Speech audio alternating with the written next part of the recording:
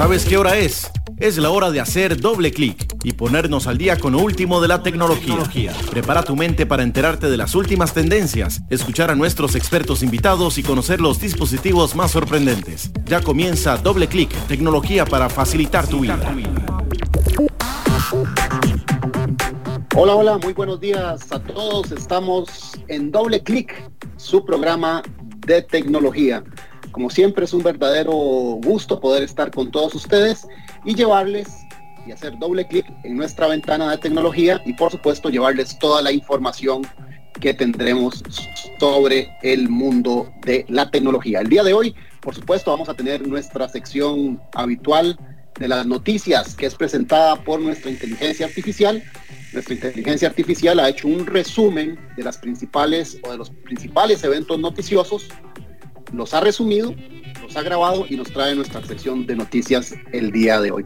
Para mí es un verdadero gusto y un verdadero honor contar nuevamente con la presencia de Andrés Portela. Hace 8 días, ustedes recordarán, estuvimos conversando con Andrés y realmente el tema se tornó sumamente interesante y nos vimos en la necesidad y en la obligación de hacer una segunda parte. Don Andrés Portela, bienvenido a Doble Clic. ¿Cómo te va? Muchísimas gracias, don José, y a toda la audiencia. Por supuesto, para mí más bien es el placer de poder conversar un ratito con ustedes sobre el mundo de la ciberdefensa. Pues un tema que no solo está en auge, sino que además es sumamente importante que conozcamos algunos detalles sobre él. Correcto. Andrés, bueno, para ponernos nuevamente en contexto, los que escucharon el programa hace 8 días, Andrés es consultor de negocios y líder comercial de ciberseguridad para la firma CMA. Entonces, por supuesto que estamos hablando con una persona totalmente calificada en el tema. Y hace 8 días justamente empezamos a hablar de todas las falencias o lo vulnerables que somos para un ataque de ciberseguridad. Y Andrés, quiero retomar, antes de darte la palabra, quiero retomar 2 frases que dijiste hace 8 días que a mí me impactaron tremendamente. Primero, que el tema de la ciberseguridad es un tema que va más allá de tener herramientas, de tener antivirus, de tener acá, de tener esto, hablaste de que la ciberseguridad es un estilo de vida y pusiste el ejemplo de los chinitos. Eso quedó grabado en mí de por vida. Y lo siguiente que dijiste es que dentro de toda la cadena, de toda la cadena o los eslabones que van ligados a la ciberseguridad, el más sensible es el humano, ¿verdad? Que es por donde pueden entrar los ataques. Okay. Así es, correcto. Partiendo de ahí, Andrés, habíamos quedado y habíamos mencionado 4 herramientas, que es donde quiero que, de esta introducción que acabo de hacer, que empecemos a conversar sobre estas herramientas. Quisiera que lo mencionaste hace 8 días de una manera muy rápida, porque el tiempo nos estaba ganando, pero me gustaría que ampliemos sobre los antivirus de nueva generación. Me encantaría hablar de los protocolos de ciberseguridad, de la microsegmentación de redes y del cloud como un backup, todo lo que tiene que ver con el cloud. Entonces te propongo, para que nos rinda el tiempo, Andrés, que hablemos antes del corte comercial de los antivirus de nueva generación y que hablemos de los protocolos de ciberseguridad. ¿Qué te parece? Claro que sí, con muchísimo gusto. No sé si empezamos ya o cuando usted me lo pida. Démosle de una vez. Perfecto. El tiempo es oro. Veamos, los antivirus de nueva generación tienen una particularidad versus los antivirus tradicionales o tecnología legada, o antivirus de tecnología legada, que es el término adecuado. Creo que en aquel momento, la semana anterior, habíamos conversado de que conforme también ha sufrido cambios la tecnología que utilizamos en la cotidianidad de los departamentos de tecnología o de las empresas, o eventualmente nosotros como usuarios, y se han ido modernizando y han ido expandiendo la superficie de ataque para los ciberdelincuentes, pues también las herramientas han tenido que transformarse y evolucionar. Entonces, en el modelo tradicional, los antivirus de tecnología legada estaban suscritos, por decirlo de alguna manera, a una certificadora internacional que se encargaba como de compilar justamente todos los ataques que se iban dando en el día a día, los iban tipificando, los iban cualificando y eventualmente también sacaban, por decirlo de una manera, digamos, más de ejemplo, la vacuna, ¿verdad? Entonces todos estos fabricantes de antivirus tradicionales van hacia esta gran certificadora y le dicen: señor, usted ya tiene la vacuna para este virus que salió ayer o que salió esta mañana, y entonces esta certificadora le dice: sí, ya nosotros lo tenemos, aquí lo tiene. Ah, perfecto, muchas gracias. Él hace la transacción, regresa nuevamente al repositorio o motor de ejecución de conocimiento y dispersa o reparte esa nueva vacuna en todos los agentes que tiene instalados a nivel mundial. O sea, cualquier fabricante de estos que ya vendió su antivirus en Asia, en Europa, en América, etcétera, va y dice: señores, esta es la actualización. Es lo que llamamos nosotros una actualización de firmas para defendernos de los nuevos ataques. Los antivirus de nueva generación no necesitan ir a validarse contra esta certificadora porque no trabajan a partir de firmas, sino que lo que hacen es que analizan el comportamiento de los datos que están ingresando a los equipos de cómputo, que en la literatura de la ciberseguridad y particularmente en lo que tiene que ver con antivirus se conoce como endpoint o terminales de trabajo. Analiza esta paquetería de datos que está ingresando a los endpoint y dice: espérese, esto no se está comportando adecuadamente, podría o parece ser que me están intentando atacar. Y es ahí donde el antivirus de nueva generación sale, ataja, apaña, ¿verdad?, por utilizar algún sinónimo, lo atrapa y lo pone, digamos, en un ladito y hace un análisis de esos datos y se valida contra el motor de conocimiento central de este fabricante y dice: bueno, ya esto pasó en tal latitud y efectivamente era un ataque y se remedió de esta manera, o le dimos este tratamiento y así fue como resolvimos. Entonces, los antivirus de nueva generación tienen la capacidad de tratar todas las amenazas en lo que se conoce como el día cero, o sea, cuando ni siquiera esta certificadora ha validado, ni siquiera lo tiene en sus listas como un ataque, y por supuesto menos que tiene aún el antídoto. Por eso decimos que hoy es necesario tener antivirus de nueva generación, porque antivirus de tecnología legada ya se nos van a quedar un poco cortos. Ok, aquí me surge una pregunta de lo que estabas conversando, Andrés. Vamos a ver, y todo esto que nos acabas de explicar de los antivirus de nueva generación, ¿está disponible para todo el mundo, solo para empresas? Pensando un poco de repente en las personas que nos están escuchando en este momento, ¿es una tecnología que, al igual que cualquier otro antivirus, está disponible para todo el mundo? Interesantísima la pregunta, porque los antivirus de nueva generación vinieron a democratizar más bien la seguridad, porque se ha tratado y se ha hablado tanto del tema de la seguridad de la información, que es cuando llegamos a concluir de que efectivamente la seguridad es un tema que nos atañe a todos. Por ejemplo, un tercio de los ciberataques a nivel mundial van dirigidos a pymes. Entonces no podemos decir que solo las grandes corporaciones deberían tener este tipo de protección. Y por ende, también a nivel de individuos somos objeto foco para los ciberdelincuentes. Entonces la respuesta es sí. Este producto puede llegar absolutamente a cualquier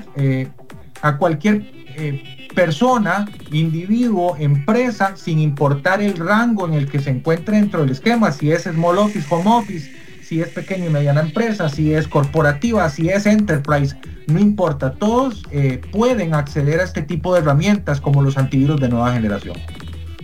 Ok, excelente. Entonces esa es muy buena noticia para todos nuestros oyentes, Andrés.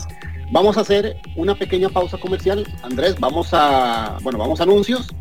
Regresamos con las noticias que las va a dar nuestra inteligencia artificial, nos va a contar qué es lo último que hay en el mundo de la tecnología, y después de eso vamos a seguir conversando sobre estas herramientas y vamos a hablar de los protocolos de ciberseguridad, la microsegmentación de redes y el papel que juega cloud en todo esto. Corte comercial y seguimos con más de Doble Clic. Esto es Doble Clic, una pausa y regresamos. ¿Quieres disfrutar de una visión perfecta? Shamir es la solución. Nuestros lentes personalizados con inteligencia artificial te brindarán la comodidad que mereces. Con Shamir, personaliza tu mirada y vive una experiencia única. Solicita tus lentes Shamir en ópticas autorizadas. Amplificando la red. AmplifyRadio.com 95.5. La voz de una generación. Continuamos con Doble Clic.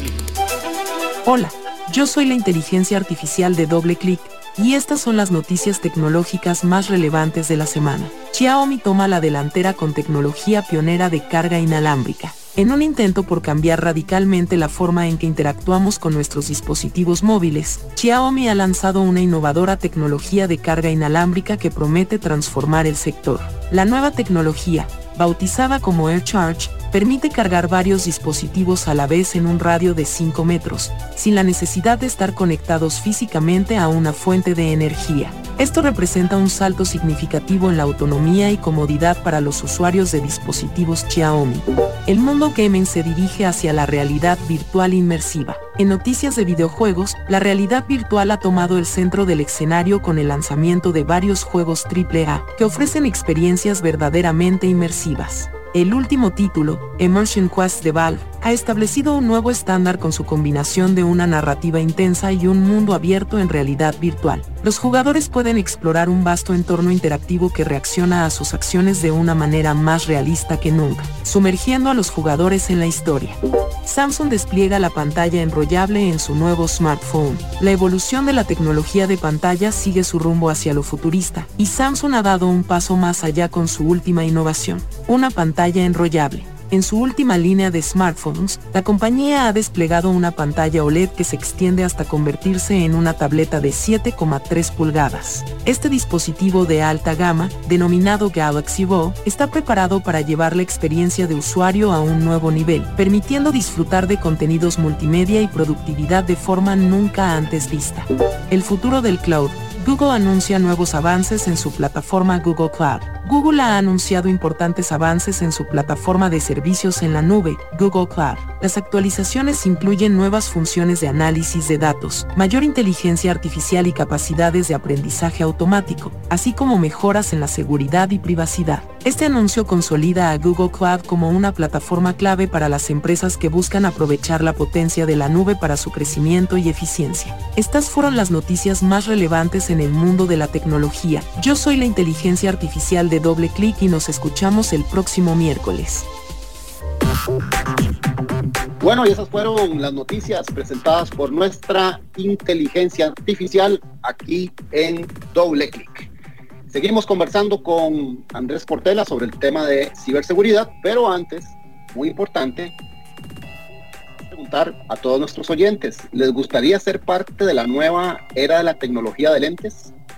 Shamir es tu mejor opción. Nuestros lentes personalizados con inteligencia artificial te brindarán una visión única. Con Shamir, personaliza tu mirada y comparte tu experiencia con amigos y familiares. Solicita tus lentes Shamir en ópticas autorizadas. Yo quiero invitar un día a la gente de Shamir para que nos expliquen aquí el tema de cómo van los lentes o cómo están utilizando la inteligencia artificial para realizar sus lentes. Así que muy bien por la gente de Shamir. Seguimos conversando con Andrés Portela. Andrés, vamos a ver, nos diste muy buenas noticias. Nos acabas de decir que más bien los antivirus de nueva generación vinieron a democratizar el mundo de los antivirus, que eso es espectacular y eso es buenísimo. Ahora quiero que hablemos de los protocolos de ciberseguridad. ¿Cómo elaboramos un protocolo de ciberseguridad? Muy bien, ok. todas las empresas, y vuelvo y repito, sin importar el tamaño de esta, necesita cambiar el paradigma de cómo se defiende o cómo protege la información, que al final la información de una empresa es el corazón, ¿verdad? Porque nosotros eventualmente, pues, indistinto el giro comercial que tengamos en nuestras compañías, dependemos justamente de bases de datos, por ejemplo, de quiénes son nuestros clientes, qué servicios les he brindado, qué productos les he vendido, cuáles son los costos de estos productos, para yo también entender cuáles son los márgenes que debo utilizar, cuándo debo facturarle, cuándo está el cobro de estas facturas, etcétera. Así que la información efectivamente es el corazón, el centro neurálgico de toda operación, indistintamente el tamaño y modelo de negocio que tengamos. Entonces, definitivamente tenemos que cambiar justamente la forma en que consumimos la información y también en la forma en que la protegemos. Y para poder salvaguardar los datos sensibles de la compañía, que además dentro de esta información sensible hay información de clientes, de colaboradores, etcétera, ¿verdad? Porque, por ejemplo, si tenemos clientes que pagan con medios electrónicos, como tarjetas de crédito y demás, pues ahí también tenemos que nosotros darle garantía a nuestros clientes de que su información va a estar protegida, ¿verdad? No solo consiste en proteger mi información, sino en todas aquellas empresas que van a depositar su confianza en mí como empresa y en mí como individuo que trata justamente esta información. Entonces tenemos que romper, digamos, con el paradigma de cómo tratamos esta información. Cuando ya nosotros somos conscientes de eso, tenemos que entonces llevar al papel, que lo decíamos la semana anterior, llevar al papel en blanco y negro cuáles son los pasos que yo debo seguir para poder hacer la implementación adecuada de un protocolo de seguridad de la información. Y para eso debemos involucrar a todas las áreas que de una u otra forma son cadena de ese servicio o ese activo que nosotros comercializamos. Entonces ahí tiene que entrar, por ejemplo, el área financiera, el área de marketing, el área comercial, etcétera, para que entonces el modelo sea realmente un modelo integral. Y entonces dentro de los pasos sugeridos para un plan de ciberseguridad, por ejemplo, está realizar una evaluación de los riesgos de la seguridad de mi compañía a hoy, y para eso necesitamos un diagnóstico, establecer objetivos de seguridad, cuáles son mis objetivos, qué es lo que quiero cuidar, ¿verdad? O qué es lo que quiero proteger, evaluar la tecnología que ya tengo, la tecnología existente, seleccionar un marco de seguridad, un marco teórico, ¿verdad? Porque existen diferentes marcos teóricos para poder hacer un protocolo de seguridad y que por supuesto nosotros podemos ayudar con eso. Revisar las políticas de seguridad que tengo actualmente, puede ser que tenga cero. Y yo le digo a la gente que ahorita está oyendo el programa y que dice, ah caramba, nosotros tenemos cero, y que se preocupan, no se preocupen, porque si ya están en cero, lo más que puede pasar es que empiecen a subir, ya no van a bajar más, así que tampoco se preocupen si no tienen políticas de seguridad, también les podemos ayudar con eso. Crear un plan de gestión de riesgos, implementar el plan de ciberseguridad y evaluar justamente la estrategia de la seguridad implementada, que creo que la semana pasada lo habíamos también mencionado, no sé si lo recuerda don José, que no es solo cómo me defiendo, sino también qué voy a hacer o cómo actúo después de ser atacado, porque no existen sistemas infalibles. Entonces también debo prepararme bajo el supuesto o el escenario supuesto de que fuimos atacados. Una vez que ya me planteo eso, ya sé también cómo hacer una remediación y una regresión a la productividad. Excelente.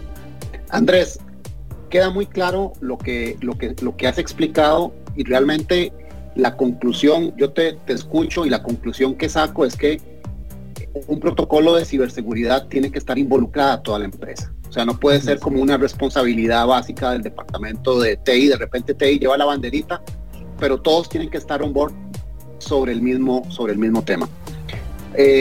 Nos quedan dos temas que necesitamos desarrollar, Andrés. Sí. Me gustaría que me hablaras de la microsegmentación de redes, ¿verdad?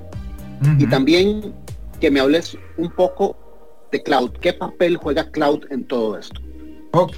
Con el tema de microsegmentación de redes, cabe destacar que la microsegmentación de redes tiene una diferencia a nivel de concepto con segmentar la red, ¿verdad? Segmentar la red es, tengo una red física y hago segmentación de red bajo redes virtuales, lo que se conoce como VLANs, ¿verdad?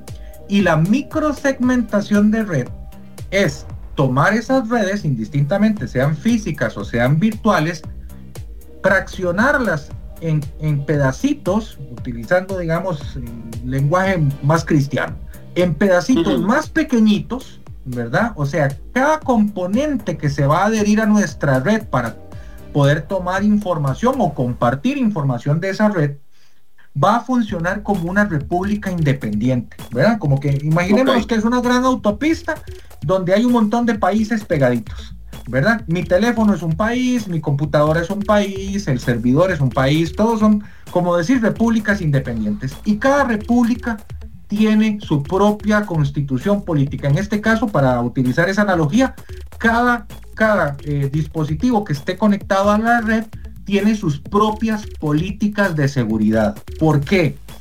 Porque no es lo mismo cerrarle las llaves de absolutamente todos los accesos a poder leer, modificar y hasta eventualmente crear al presidente ejecutivo de una compañía, al gerente general o eventualmente al gerente comercial, que cerrárselas a alguien que está, por ejemplo, en la parte de análisis de datos, o que está en la parte de marketing, o que está en la parte de comercial, en la parte comercial. ¿Por qué? Porque, por ejemplo, Andrés Portela, que está en la parte comercial, posiblemente no necesite conocer cuánto ganan los demás compañeros, o necesite saber, por ejemplo, qué día se va a ir de vacaciones un colaborador u otro. Entonces hay ciertos privilegios a los que debemos tener acceso para poder ejecutar nuestra labor, y otros a los que definitivamente, por un tema hasta de confidencialidad de la información interna de la empresa, no debemos conocer según nuestro perfil. Entonces, estas repúblicas independientes tienen diferentes políticas de ciberseguridad y de seguridad de la información, ¿verdad?, que van a ser diferentes todas entre sí. Cuando entendemos de que cada CI se va a comportar de manera heterogénea a nivel de políticas de seguridad, podemos darle una protección diferenciada a todas estas, a todos estos nodos que se están pegando a nuestra red.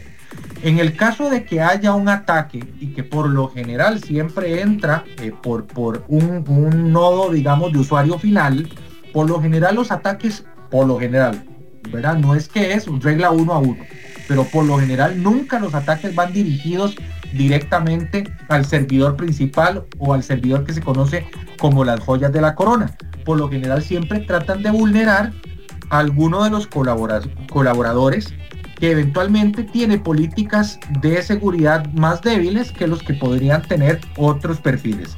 Entonces, cuando se da un ataque de estos, la microsegmentación de redes aplica todas esas políticas que tiene sobre este individuo o sobre este dispositivo o colaborador, lo extrae, le da un tratamiento de remediación completamente aparte y aislado de los demás componentes que están colgados en la red, y hace justamente una cura, por decirlo de una manera sencilla, hace una cura de esta infección o esta contaminación, de manera que este equipo no vaya a trasladarle ese contaminante a los demás que están pegados en la red, que eso se conoce como contaminación por movimiento lateral.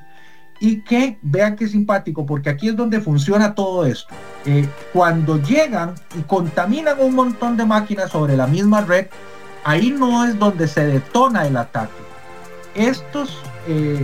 Estas infecciones lo que hacen es empezar a hacer como una especie de escáner sobre todos estos equipos y empezar a analizar hacia dónde van en su mayoría las consultas de todos. Y cuando llega y dice, de 10 equipos que ataqué, o en los 10 equipos en los que estoy, todos hacen consultas a este servidor en particular, en su mayoría, ellos se dan cuenta que el servidor que les provee la información para poder ejecutar las labores es ese, porque si no estarían haciendo consultas a otros. Entonces, cuando ya definen que el servidor importante que les brinda toda esa información es ese en particular, ¡pum!, ahí es donde detonan el ataque. Ese es contaminación hacia el servidor joyas de la corona por movimiento lateral. Y eso es lo que un producto de microsegmentación de redes basado en arquitectura cero confianza nos va a permitir de tener. Excelente. Andrés, se nos ha agotado el tiempo. Ha sido un verdadero placer conversar con vos. Las puertas de Doble Clic están siempre abiertas para que vengamos a conversar sobre este tema que creo que es importante para nosotros. Muchísimas gracias por habernos acompañado, Andrés. Les recuerdo, Andrés Portela es consultor de negocios y líder comercial de ciberseguridad para la firma TMA. Esto fue Doble Clic. Nos escuchamos de hoy en 8. Chao. Hacemos doble clic y cerramos nuestra ventana tecnológica por el día de hoy. Nos escuchamos el próximo miércoles a las 10 de la mañana, donde nuevamente repasaremos lo último en el mundo de la tecnología. Doble clic por Amplify Radio.